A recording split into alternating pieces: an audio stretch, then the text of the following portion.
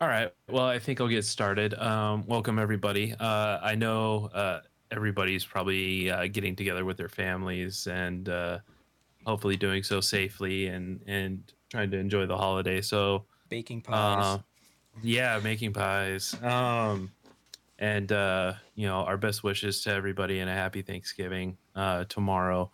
Uh, I don't have a ton this evening. Like we were saying, the news around drones and UAS right now is pretty slow.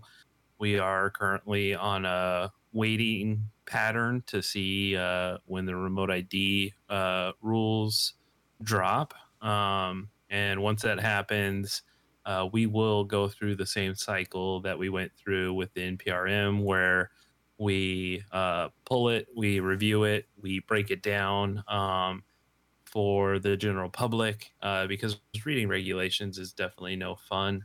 And when we can break it down into an easier to read format and condense it from before the NPRM was like 219 pages into maybe 3 or 4 pages. I think we even broke down the NPRM into like a one pager. It makes it a whole lot easier to digest and figure out what's going on. And I So can't imagine that the final ruling will have fewer pages than the proposal. yeah, well, hopefully they took some stuff out. That would be great. Although technically, So don't they have to fill it with all kinds of justifications and answers to some of the comments? yeah, I I think so. Dave, you would probably know better on that than I would. I believe they do. Okay. Yeah, the front matter will be in some level of response to the 53,000 comments. Yeah. That could be a So couple pages. yeah, I Yeah, mean it would be nice to read those and see, what their thoughts were on all of what the community and the industry kind of gave them for feedback on that. So Yeah, it'll be, hey, FPVFC, thanks for the comments, but we're going a different direction. right, right. Like ASTM. So, funny story about ASTM, and I'm gonna kind of segue real quick into the ASTM standard. Let me see. Um, so let me drop this real quick. It wasn't this article, but whoa. Oh, hey. It would help if I did it the proper way. Okay, so the FAA and NASA have completed their phase two demonstrations for UTM. And in this project, all the different participants were using the ASTM standard. Let me see if I can find that article real quick where it talks about that. Hold on one sec. And excuse me, I'm sorry. Um, where'd it go? Where'd it go? There we go. And the different companies had to basically use the ASTM standard for essentially remote ID, so that they could be tracked by the UTM, and they had to figure out the ways of utilizing that and making it all work with the UTM. So the funny thing is they want to steer away from the ASTM standard, but yet they're utilizing it for their UTM pilot program. So, and let me drop this link in real quick. So, it kind of makes it a little weird. So, in this second article that I popped in there from SUIS News, um, it says the ASTM standards provided a viable framework for UTM service providers to communicate with one another. Remote identification, conformance monitoring, and strategic deconfliction and other functions that ASTM specifies demonstrated the feasibility of the ConOps. All of the work behind the ASTM standards enabled OneSky to operate within or with other USSs to give pilots the enhanced situational awareness they need to safely fly in busy environments. So, I mean, it's like we're operating it successfully over here on the left hand, yet we're rejecting it as a method of remote identification on the right hand. So, I don't quite understand the I mean, in the NPRM, they just basically said we're not going to be utilizing the ASTM standard, right. and there Or was no or justification behind it. or input from ashore, or the arc, or the input from the deck. Right. Which So I think they're going to have to walk some of that back, particularly because they've described that the future of the FAA is a reference-based rulemaking, and so correct. looking to organizations like ICAO and ASTM and other standards, formation bodies, are what they're going to do. Right. So for those who don't know, the UTM pilot program, it was basically centered around the airport in Rome, New York. And they were basically conducting UAS operations right around there, and anywhere from 1 to 15 different UASs up in the air at the same time over a relatively busy airspace. And that was basically what the program was, what the tests behind it were, is being able to conduct operations in a high density area for air traffic. So um, pretty interesting that they wrap that up. Interesting that they are using ASTM. But it'll be it'll be good in one form as they kind of develop the UTM. Everybody kind of walked away from the test saying that UTM was fairly successful and is growing into a mature kind of system. So that was Did, pretty interesting. did this article go into the new program, the IPP replacement called Beyond? I think so. I think it's going to be kind of rolled it up into that. Uh-huh. Um, but it didn't like touch I, this article that I'm reading did not touch base on Beyond in here. Okay. It was more just the takeaways from that particular project. Okay. So, um, the biggest issue actually during this project was GPS accuracy. Um, so while the actual unit or the UAV was within like the bounding box of their project, the GPS positions sometimes had anywhere from a 5 to 45 meter accuracy issue, which often placed the um, UAS digitally outside of its basically area of operation, whereas technically, in all actuality, it was within its area. So one of the call outs in this was that GPS accuracy and making sure that the GPS receivers are basically higher caliber units to you know maintain that accuracy. But yeah, that was pretty interesting. But that was one of the big key takeaways. Yeah, as Uh, anybody who's used GPS knows, there's a lot of things that can interfere with it and cause it to be less than accurate. Absolutely. I mean, I know, like going into a building with a metal roof, like your accuracy goes way down.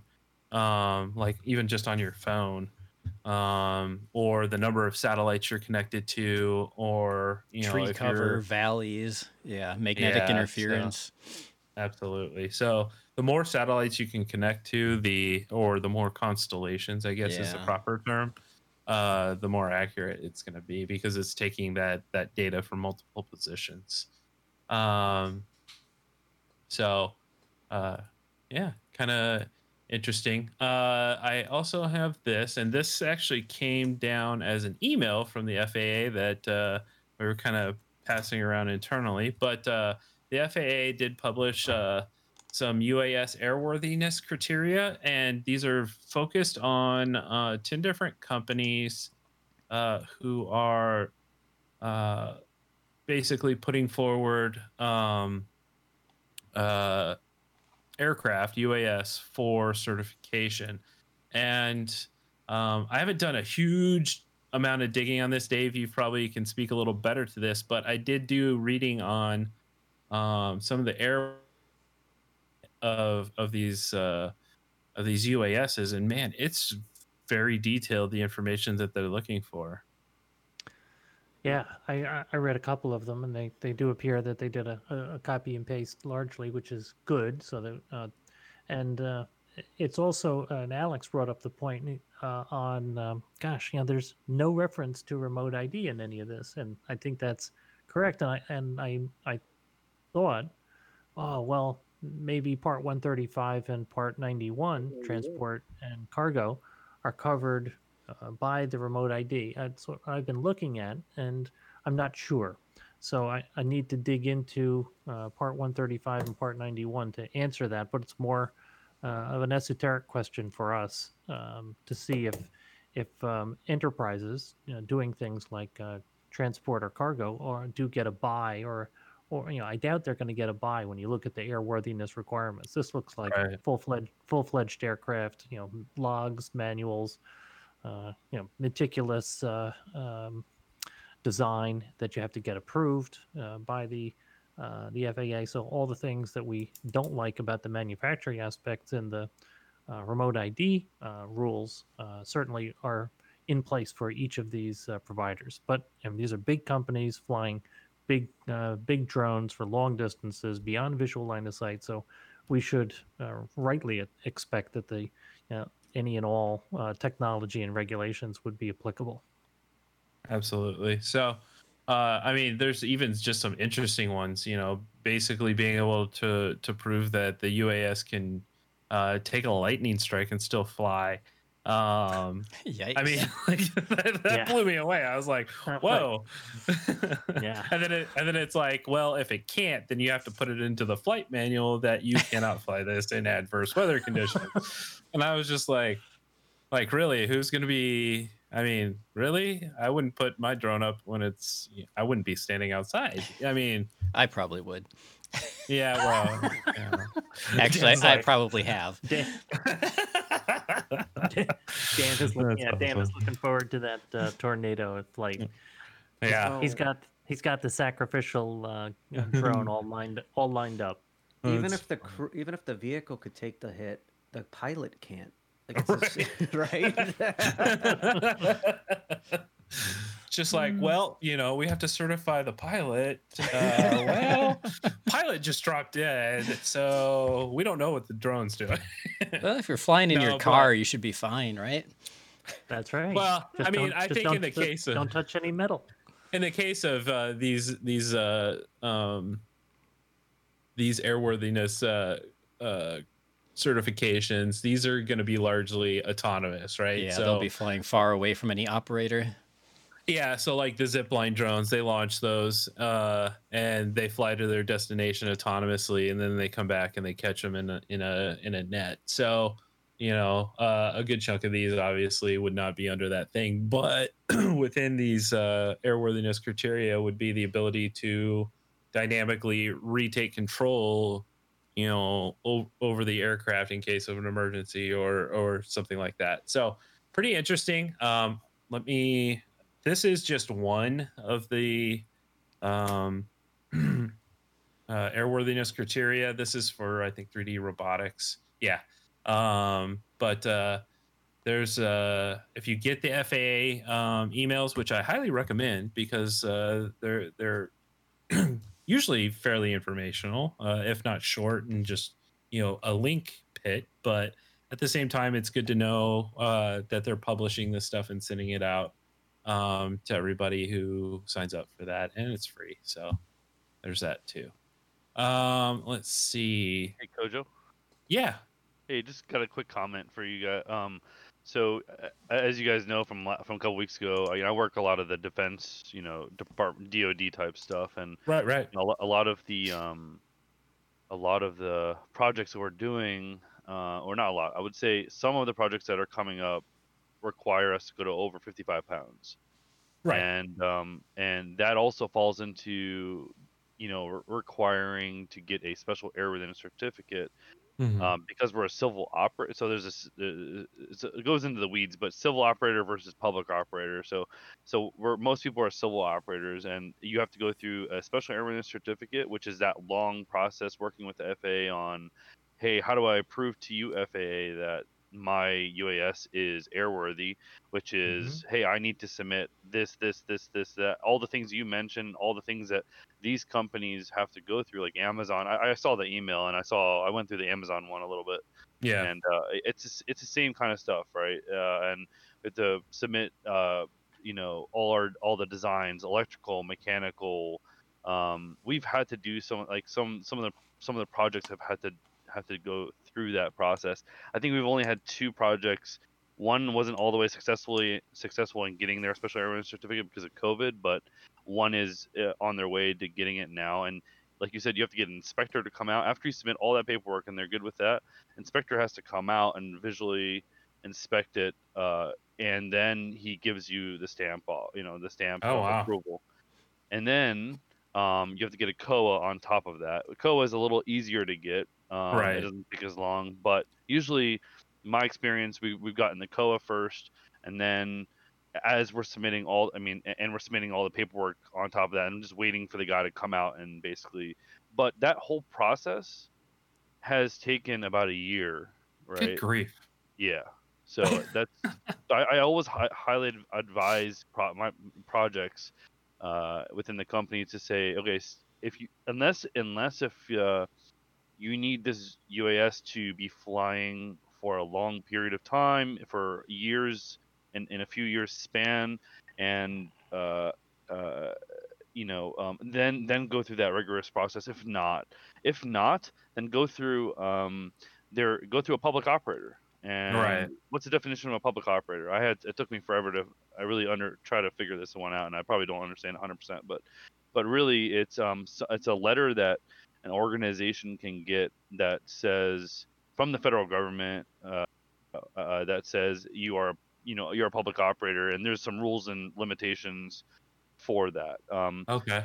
Government institutions are also considered, I think, public operators. So sometimes, like, if you want to go the route of, hey, you have a sponsor, which is let's say the Navy in this case, they would have to write a letter to our organization saying, hey, they are a public operator on our behalf or something like that.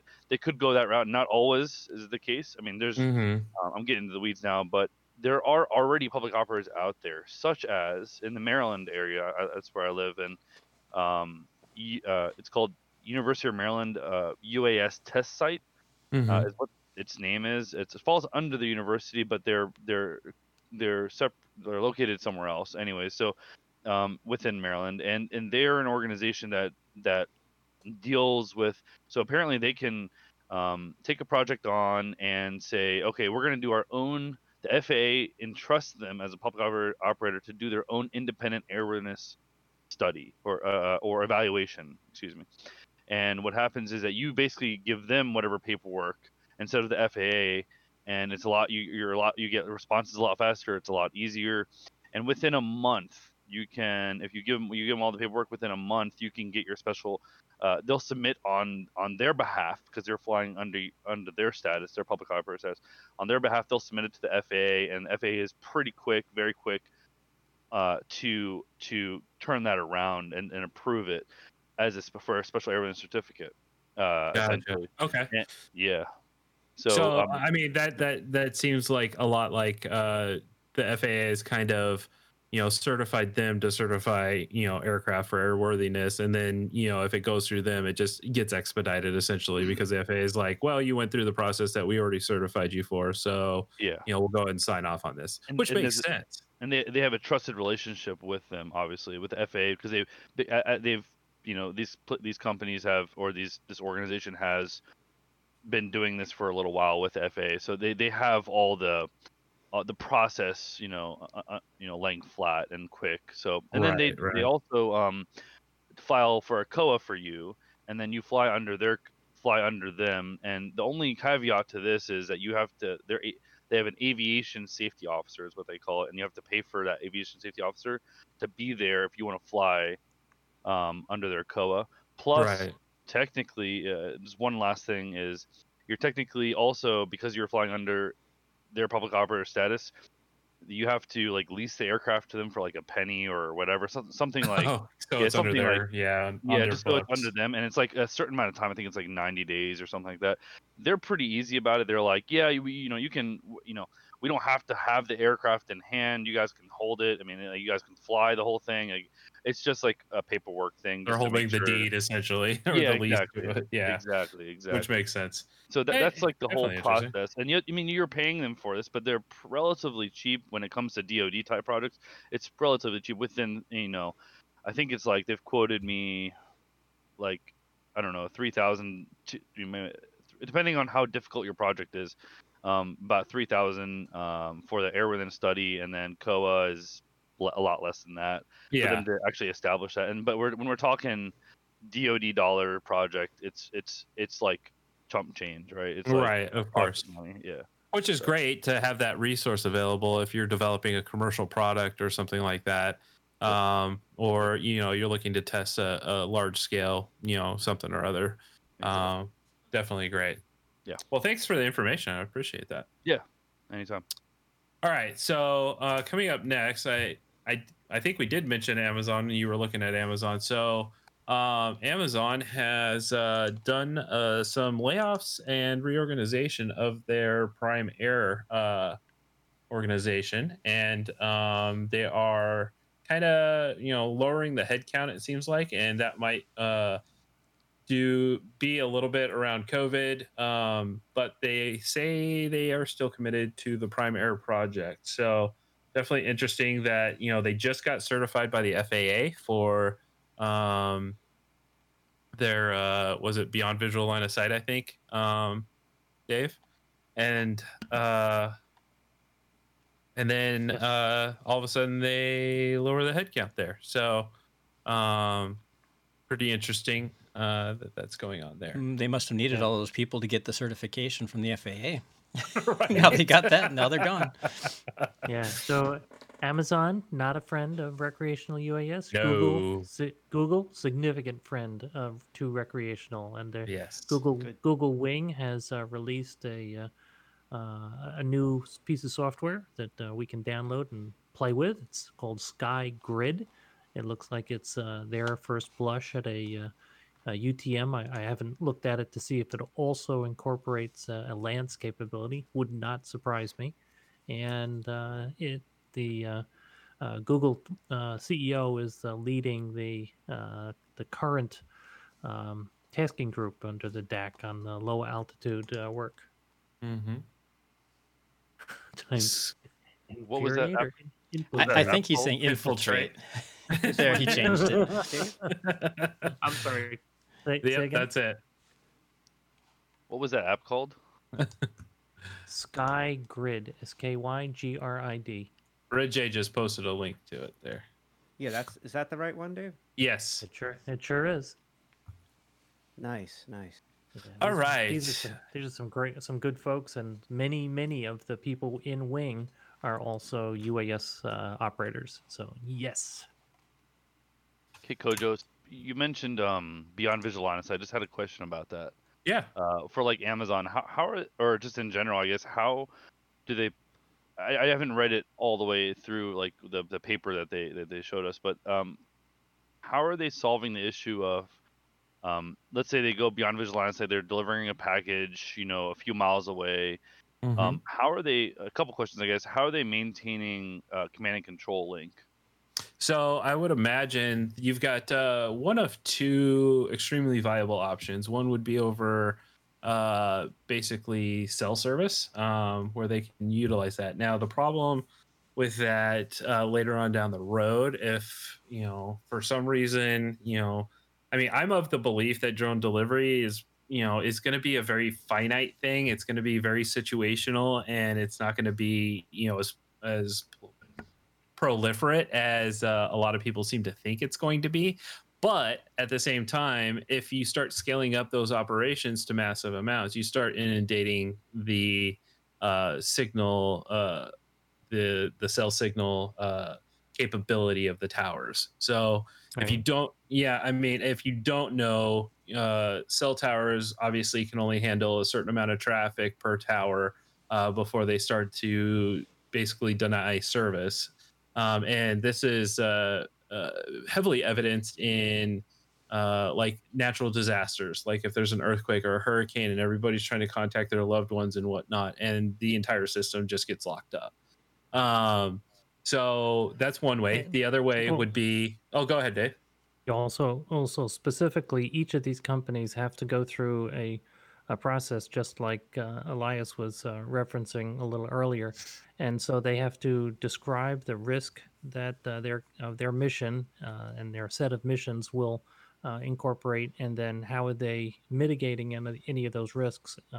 And command and control constant contact is one of them, as well as what's the disaster, how do they handle Loss of crashes, signal. Yeah. etc. And so ground stations are absolutely part of the story in a lot of these. And so they have to have ground radar, or it's multiple stations beaming repeated signals up to, or it's different types of signals, or it's lidar, or it's satellite communications. Yeah, that So would be my next one, a would be whole, a satellite. whole, yeah, a whole list of a variety of technologies. And as And Josh was saying, the cell phone providers are definitely positioning themselves to be the companies behind making this all The work. carriers, yeah. Yeah. Yeah, I Big mean, carriers. yeah, Yes, Verizon big and time. AT&T and and T-Mobile and all these companies are, very involved in the in In this the process, UT, and then in yeah. creating UTMs, and so they're creating software platforms that could drop in, so they can be remote. What is it, RSS or RUSS? They can be USS, yeah. They're Yeah, thank you. salivating at the idea of all these recreational drone operators needing to have cell phone connections. Right. Yeah. So it where are we at becomes with this technology right now? I mean, okay, yeah. So there's cell towers, satellites, the other options. Like what has been tested? What has actually worked? Do we know anything about that?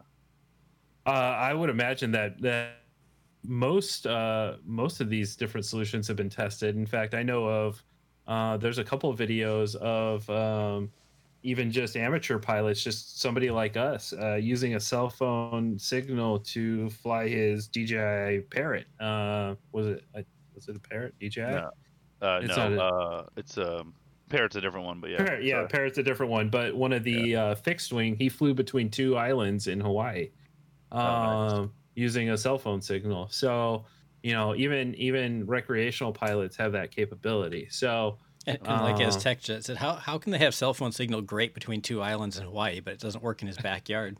right? Right. Yeah. Right. So, in the 50 as of late 2019, there were 50 beyond visual line of sight waivers granted, and those are all the technology used is all public record. Plus, the reports from the variety of IPPs are available. I would suggest that the IPP documentation is not terribly enlightening. Yeah. But what will be important is I would bet that very quickly after the remote ID final rule is issued, the FAA will be issuing the beyond visual line of sight and flight over people rules, and I think that then we'll start to nail that down. So whenever I brief Part 107, I brief a couple different emergencies, right? I mean, there's loss of command and control and loss of GPS are the two most popular, or the Most two prevalent. ones, I guess. I mean, there are other Mhm. emergency scenarios I brief also, but those are the two that are just standard across any UAS, right? Right. Well, I would suggest there's a third, which is the video. Oh, So right, yeah, video link going down. True. Mhm. Yeah. Which is definitely, that may not be so much the case for a commercial outfit, but for FPV and cinematography and that kind of thing, that's definitely a big issue. It's true, absolutely. And I will say the first thing that goes out is going to be the video link, then command and control. But those things are going to be really far away. I mean, especially flying DJI. Well, I'm not talking FPV. I'm talking about like DJI. That's what I have experience with. And Right. and so, but so I guess the last question on this topic is GPS. How are those companies dealing with? Okay, I get it. Command and control, RTH, right? Come back home. Right. Um, back to a lat long where it took off from, right? And so then what about GPS? What are they? How are they planning on fighting that if they lose GPS? Is it just going to land? Because it's not. It doesn't. Ideally, I don't know. Well, How does it know how to get back home? hang on. It uses as long as your compass is correctly calibrated before you take off, and then it Yeah. also takes a picture of the ground depending on the company. If DJI's, for example, they take a snapshot from above. So whenever you see it like flying back, and you may not like the height it flies back at, it may come back at like 100 feet above where you were, Right. Because what needs that snapshot location to figure out where the heck it's at. Right. And there is supposed to be a set of conditional challenges that the onboard program is going through that's determining, do I have enough battery to get home? And if it's really in dire straits, then it needs to crash with a level of kinetic energy that was articulated in the ANPRM documents early in 2019, which are ridiculous levels. So Yeah, essentially, it has low. to be one significant parachute or something of that nature that will slow it down or make a several pound drone either slow down or so it doesn't kill someone, or to reduce the speed with something else. So that it either has to glide and slow down, or it has to be stopped, like something like a parachute. Does And this is- self-destruct work? Well, probably Just it break would up need into to little vaporize, pieces? probably, right? So It's Yeah. frangible tech. That's a real thing. it love it. definitely is. But I mean, and this is all lined out in the AANPRM from the Flight Over People. So and like Dave was saying, the kinetic velocities, they were taken from a completely non-related study from NASA, I believe, on the kinetic energy of a part that Vehicle. falls off an aircraft, right? So and Yeah. basically a 650 gram drone would have to slow down to like 3 miles an hour for it to meet the standard. So Right. Right. it's pretty. Yeah, and TextJet has a good question. What does the military use for their drones? And so there's a fair amount of publicly available documentation for companies like General Atomic. Really, some wonderfully bright engineers up there, and they use a whole series of redundancies and all different sets of technologies. And of course, they are allowed to work on different RF frequencies. So lots of different technologies in their aircraft so that they can ensure maximum uptime for their C2. Yeah. I used to work Global Hawk, by the way, for Northrop Grumman. And Very cool. yeah, Very cool. we had both serial and what do we have? Inmarsat, KU Satcom. We had UHF Satcom. We had line of sight links. We had both. We had all kinds of. We have like 5 different links on the Global Hawk that we can connect to. Plus, I mean, we're running off mission plan, right?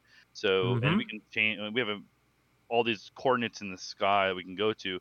It does this pre-mission plan type thing, but as a pilot, we can just we can we can say, hey, I want you to go to this point now, or I want you to loiter around this point, or we can do certain override commands. You can't manually fly it like a Reaper, like a Predator, like the General Atomics guys can, because that's more of an RPV versus a Global Hawk is more hands off. It's a keyboard autonomous, mouse. More keyboard mouse type flying. Interesting. So, Interesting. Yeah. So back to that question, GPS. If you're 5 miles away with an Amazon drone, how does it know if you lose GPS? How does it know how to get back home? What does it do? So I would imagine like Red Jay was kind of talking about, and again, I'm not super familiar with DJI products, but I would imagine that it uses its compass, it uses its time flight, its direction of flight, that kind of thing to kind of compensate for the loss of GPS. Red Jay, would you kind of fill in my yes, blanks We don't have there? to talk about DJI. It could be like anything, like custom Well- build. How do the custom builds do it, right? How do you? I can't speak for custom builds, just remember a lot of professional kits will have a DJI brain basically in there, for lack of a better term. Right. Mm-hmm. But Mhm. any DJI based system, what they do is they use the compasses. You have to make sure it's calibrated ahead of time. A lot of people don't do that, so they rely only on the GPS. And if it fails without the compass being properly calibrated, which anybody who's flown DJI knows that happens, you have to basically have to calibrate every other flight. Um, you can have problems. But if you have the compass calibrated, it will. Since the Mavic ones, the Mavic Pros, they take a snapshot from above. So while it's flying, right before it goes, you tell it to go somewhere. It takes a snapshot from above. It uses its compass. It uses time, as Cujo said. It uses time and direction, and you will likely bite your nails if you have to use it, because it suddenly just goes up like an arbitrary amount of feet, and then it pulls back. I've had it happen 4 times now. 3 of the times were very nerve-wracking. Oh, baby.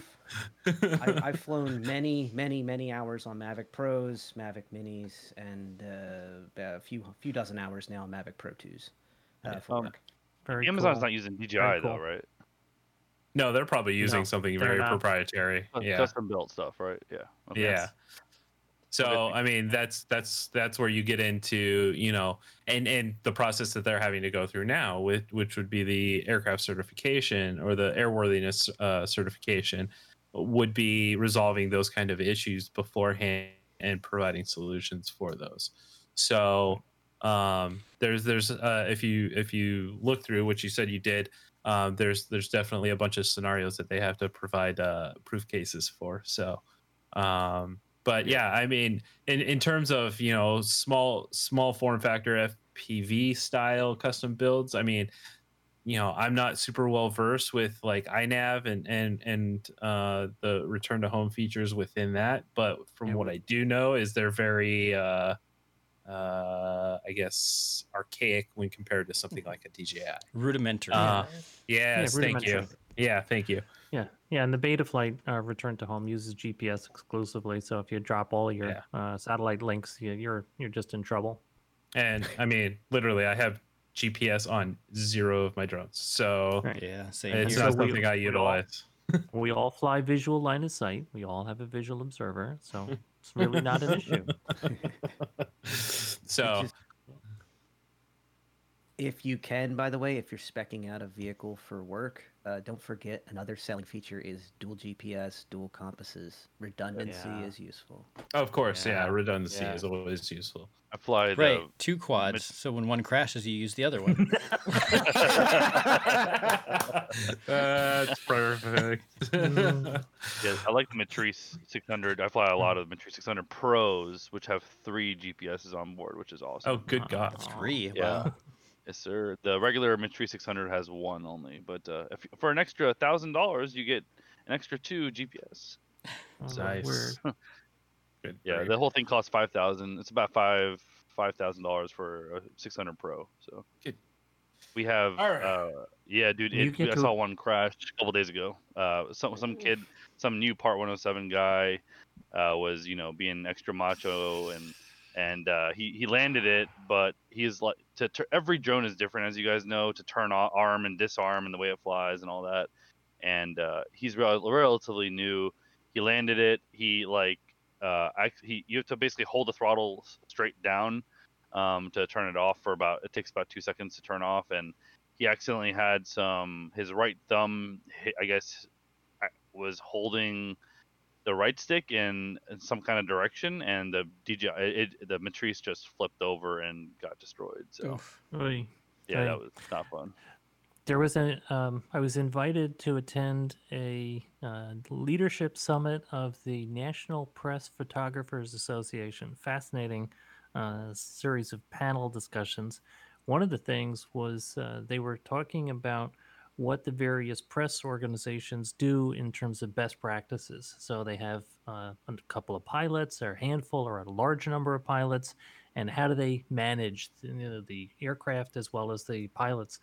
One of the guys was saying that they learned early on, to your point, to make sure that everyone flew their own drone, or they were assigned a drone and that became theirs. Because one guy was a gamer, and I didn't know this, but in game, I know mode 2, which is okay. My throttle and yaw is on the left stick, and pitch and roll is on the right stick. Mm-hmm. And well, it's apparently in gaming, or the game that he used, it was not only mode 1 but inverse. And Yep, that's so pretty common. okay, Yeah. so Actually, so I wrote an that's how. article regarding just that. Ah, there you go. So his drone was set up like that, and Mm. needless to say, when other folks in the office used his drone, it was not a good story. So interesting tips that folks who are using drones for their business. They also described a flight book, and I've got they shared the contents of what they use, and so it sounded like good common sense, as well as if you're a commercial UAS pilot, then you're going to want to have some documentation if anyone approaches you. And so, Yep. good, like there's a flight plan, I've got my certificates, I've here my waivers, here's the manual, people to Here's my call. here's my Yeah, maintenance it was. logs. Here's my Yeah, battery logs. Here's my logbook for how many hours I right, have. And then for me, I'm right. a regular pilot, so I have to also show my regular Part 91 logbook on top of that if I get inspected to make sure my Yeah, biannual. I have to be current in regular big airplanes and like Cessnas for me to be able to fly, because that's the route I took. But right, yeah, right. Yeah, and to me, for recreational, no, it doesn't make a lot of sense. But for yeah, even flying 107 and doing a smaller piece of work yeah. sounded sensible from a there's looking good and doing good, and this had aspects of both. Yeah, man, I have a So binder for all my operations, man, and I have all of that stuff in it for every flight I go do. Yeah, absolutely. interesting, And you have to have your excellent. DC SFRA if you're in the DC area within 60 miles or whatever. A lot of people forget about that also. That they don't teach you that in Part 107 training. And every person I talk to, like, what is that? And you have to go on FAAsafety.gov and take that training also, and have that certificate ready to be able to show to an inspector. I was not aware of that either. It's called a DC. What's the name of it? DCSFRA, Special Flight Rules Area. You can go on Yeah. Okay, FAAsafety.gov, and it's a free training. cool. Yeah. Cool. Interesting. There's one for New York also. If you want to fly in the New York area, you have to do that one as well. Yeah. Okay. Who flies All Part right. 107 here? Did anyone fly Part 107? Sorry, Kojo. No, you're fine. There probably are. Am I the only one? Yep. Or okay. No, Fly you're not. Red 107, ear. but you knew that probably. Yeah, Alex. Yeah, me and Alex. That's right. Yep. Okay. Yeah, and we encourage it because of course you can fly recreational for there you go, TextJet, Mhm. another 107.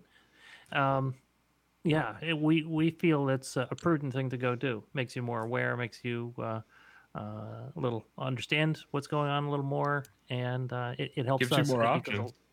yes, and more options, and it in the work we're doing, it allows us to explain and provide context. So Mhm. let's see. So I think of the five of us, um, let's see, two of the five have our 107, and the three of us are delinquent and definitely want to get our one. I'm one of the ones who does not have their Yeah, so 107. am I.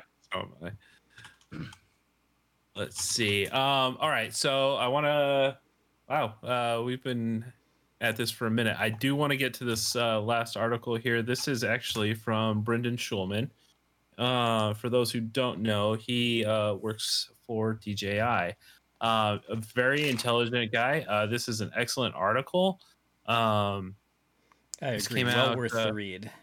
Yeah, it definitely was. Yeah. A couple of key things that I do want to call out is the amount of data that they're coming through. So um, I'll just read a little subset of this. But when you fly a DJI drone using the DJI Go or DJI Go 4 flight control apps, you have full control over your flight log and image data.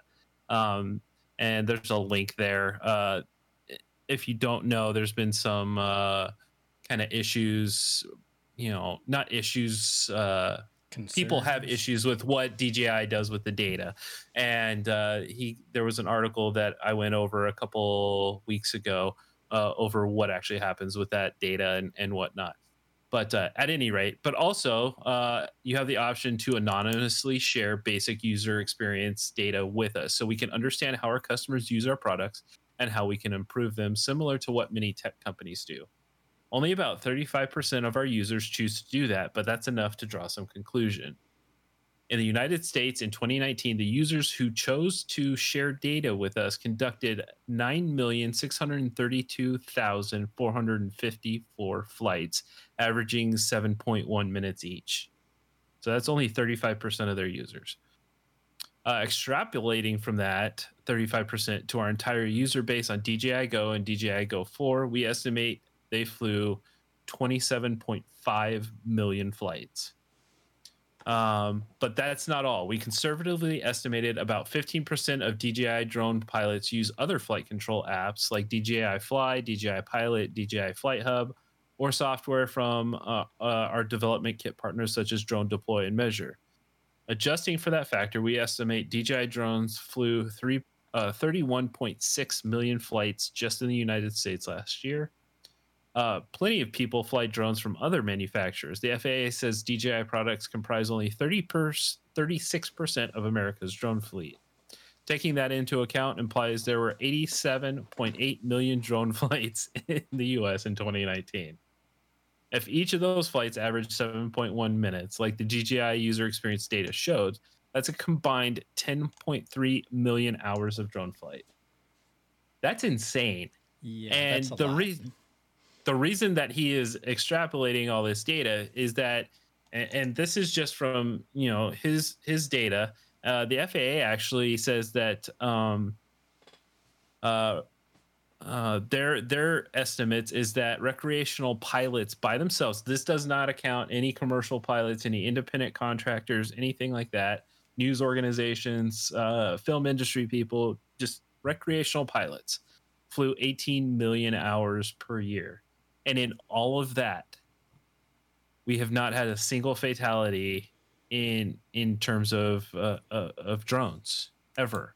And the point that he's kind of extrapolating from all of this is that flying a drone is one of the safest things you could possibly do in terms of aircraft.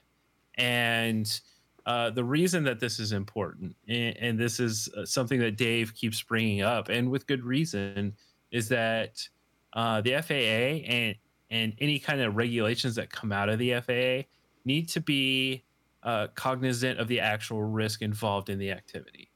And it basically needs to be regulation by, level of risk. And in our case, safest form of aviation seems to be getting the most, with the exception of, manned aircraft itself, the most regulation. So it's definitely a point that Brendan really kind of drives home with his data, and definitely a good read for the rest of the article. I definitely did want to pull out some of those numbers there. It's a great article. Yeah, and that pretty much also proves that the lower limit of 250 grams is sort of too low. I have the 2015 document where they kind of go over why they chose the 250 gram limit. And it basically says that at that limit, there would be approximately less than one ground fatality for every 20 million flight hours of SUAS. And we're saying there's at least 10 million or so every year flight hours. 10 and 18 million hours per year. And there's been none. Yeah. So Right. This argument, tape measures on job sites higher than one floor should be heavily regulated. Yeah.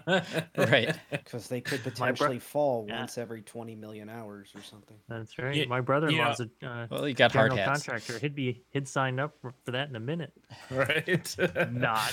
Yeah. To state the obvious, DJI is also a great supporter of recreational as well as commercial UAS, but they are involved in industry associations, in working with Congress, working with the FAA. So they're busy, they're active, and they are really good supporters of recreational. Absolutely.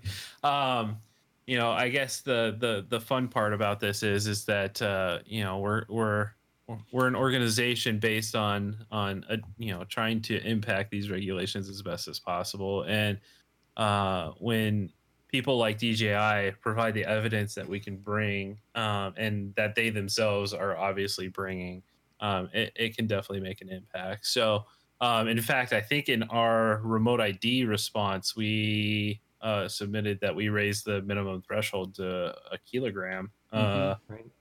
Right. So instead of that 200 arbitrary 250 grams. But at any rate, I did want to share that because it was a great article. Brendan always puts out really great articles with really great data.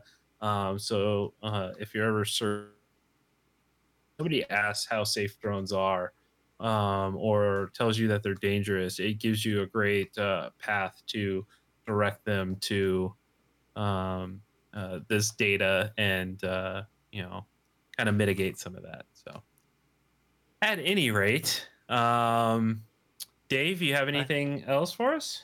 do. I had two things I wanted to add. First is that we've welcomed Alex Suarez onto FPVFC. As you heard a couple of us reference 5 of us as opposed to 4 of us. And so welcome to Alex.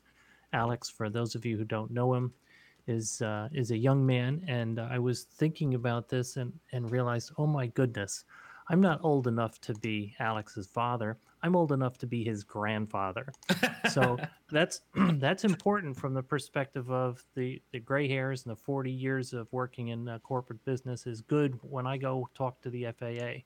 When we want to attract young people and we're trying to understand, the relevance of what is it that we're working on? What does it have? How relevant is it to kids?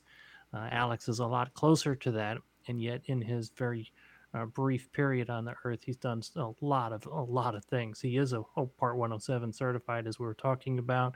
He's also got into drones recently, comparatively, and is already ranked 94th in multi GP.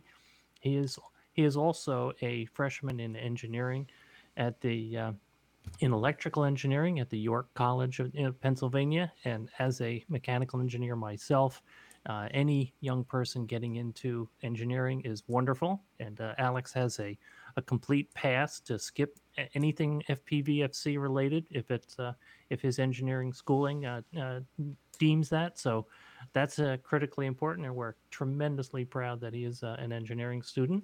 And one of the ways that we met Alex was that he works for the Global Air Drone Academy, and this is a wonderful not-for-profit organization that is working with kids. And Josh and I had the pleasure of presenting to this organization, thanks to Alex, back in the summer. And the age group was 8 years old to 14. So these kids are wonderful, and it was that organization that you saw a couple of weeks ago that was got a Q&A session with Administrator Dixon of the FAA. So yep, and that was Caden was one of those that asked that question about remote ID of the administrator. He sure was, yeah, an 11-year-old down at Nationals as well. And so, Alex, welcome. And Alex will be focused as our youth advocate. And the way we divvy up the work is that we all try to do. There are only 5 of us, and so we all do bits of work, but we all have our specializations as well.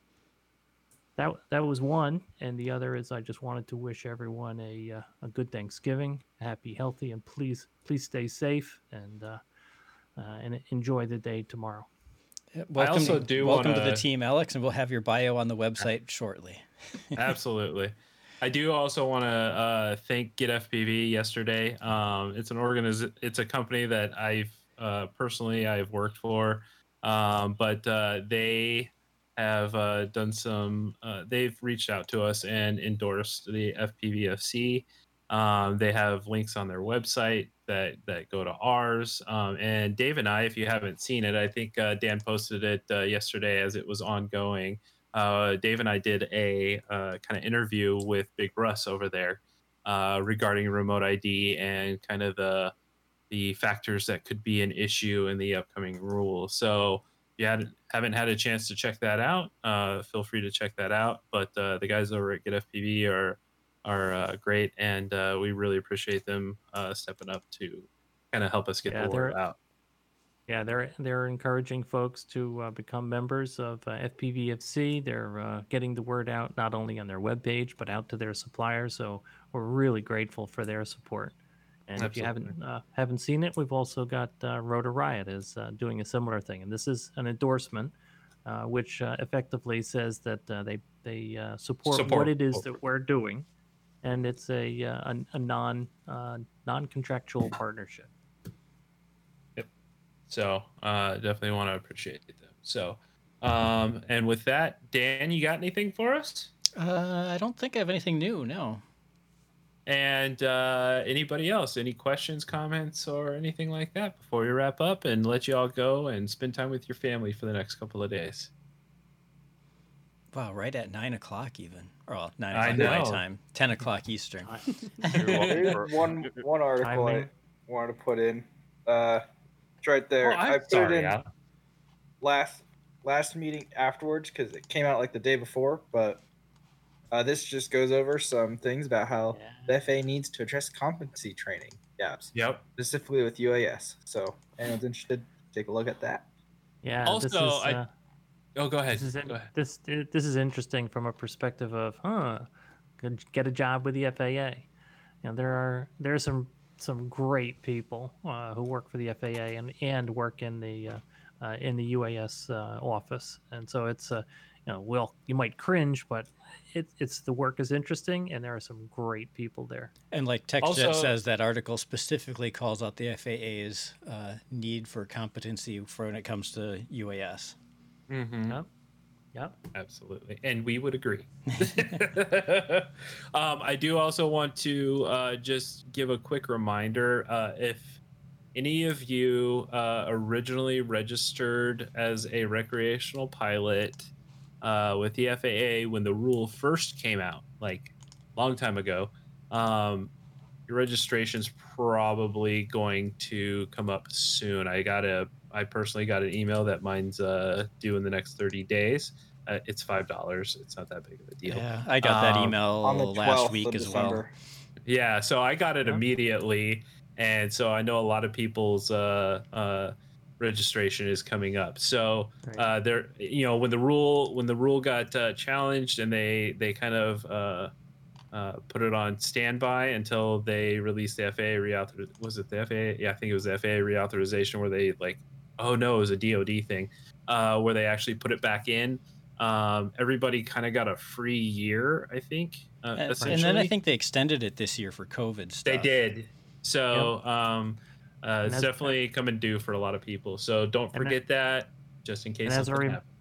As a reminder, that registration is you're registering yourself, the operator, not the drones, and so you put the same number on the outside of the drone, different from a Part 107 where you have to register each aircraft. And please, please, please, please, please, please go to the actual FAA website, the Drone Zone, to do so. There are other companies out there who are charging triple the rate at $15. Yeah. So you please be careful of that. Go to the right website to do that. You don't want to give your information out to a bunch of randos. So one more thing. What was the change to the markings? Sorry. The only change in the markings were that it has to be on the outside of the aircraft. It used to be that it could be on the inside, like in a battery bay. And it has to be in a place that whoever is inspecting that is not in danger of the drone harming them in any way. So you want to keep it away from the propellers. And one other thing about the registration is something we got from the FAA safety team is only 3.4% of pilots have re-registered so far, which is only about 30,000.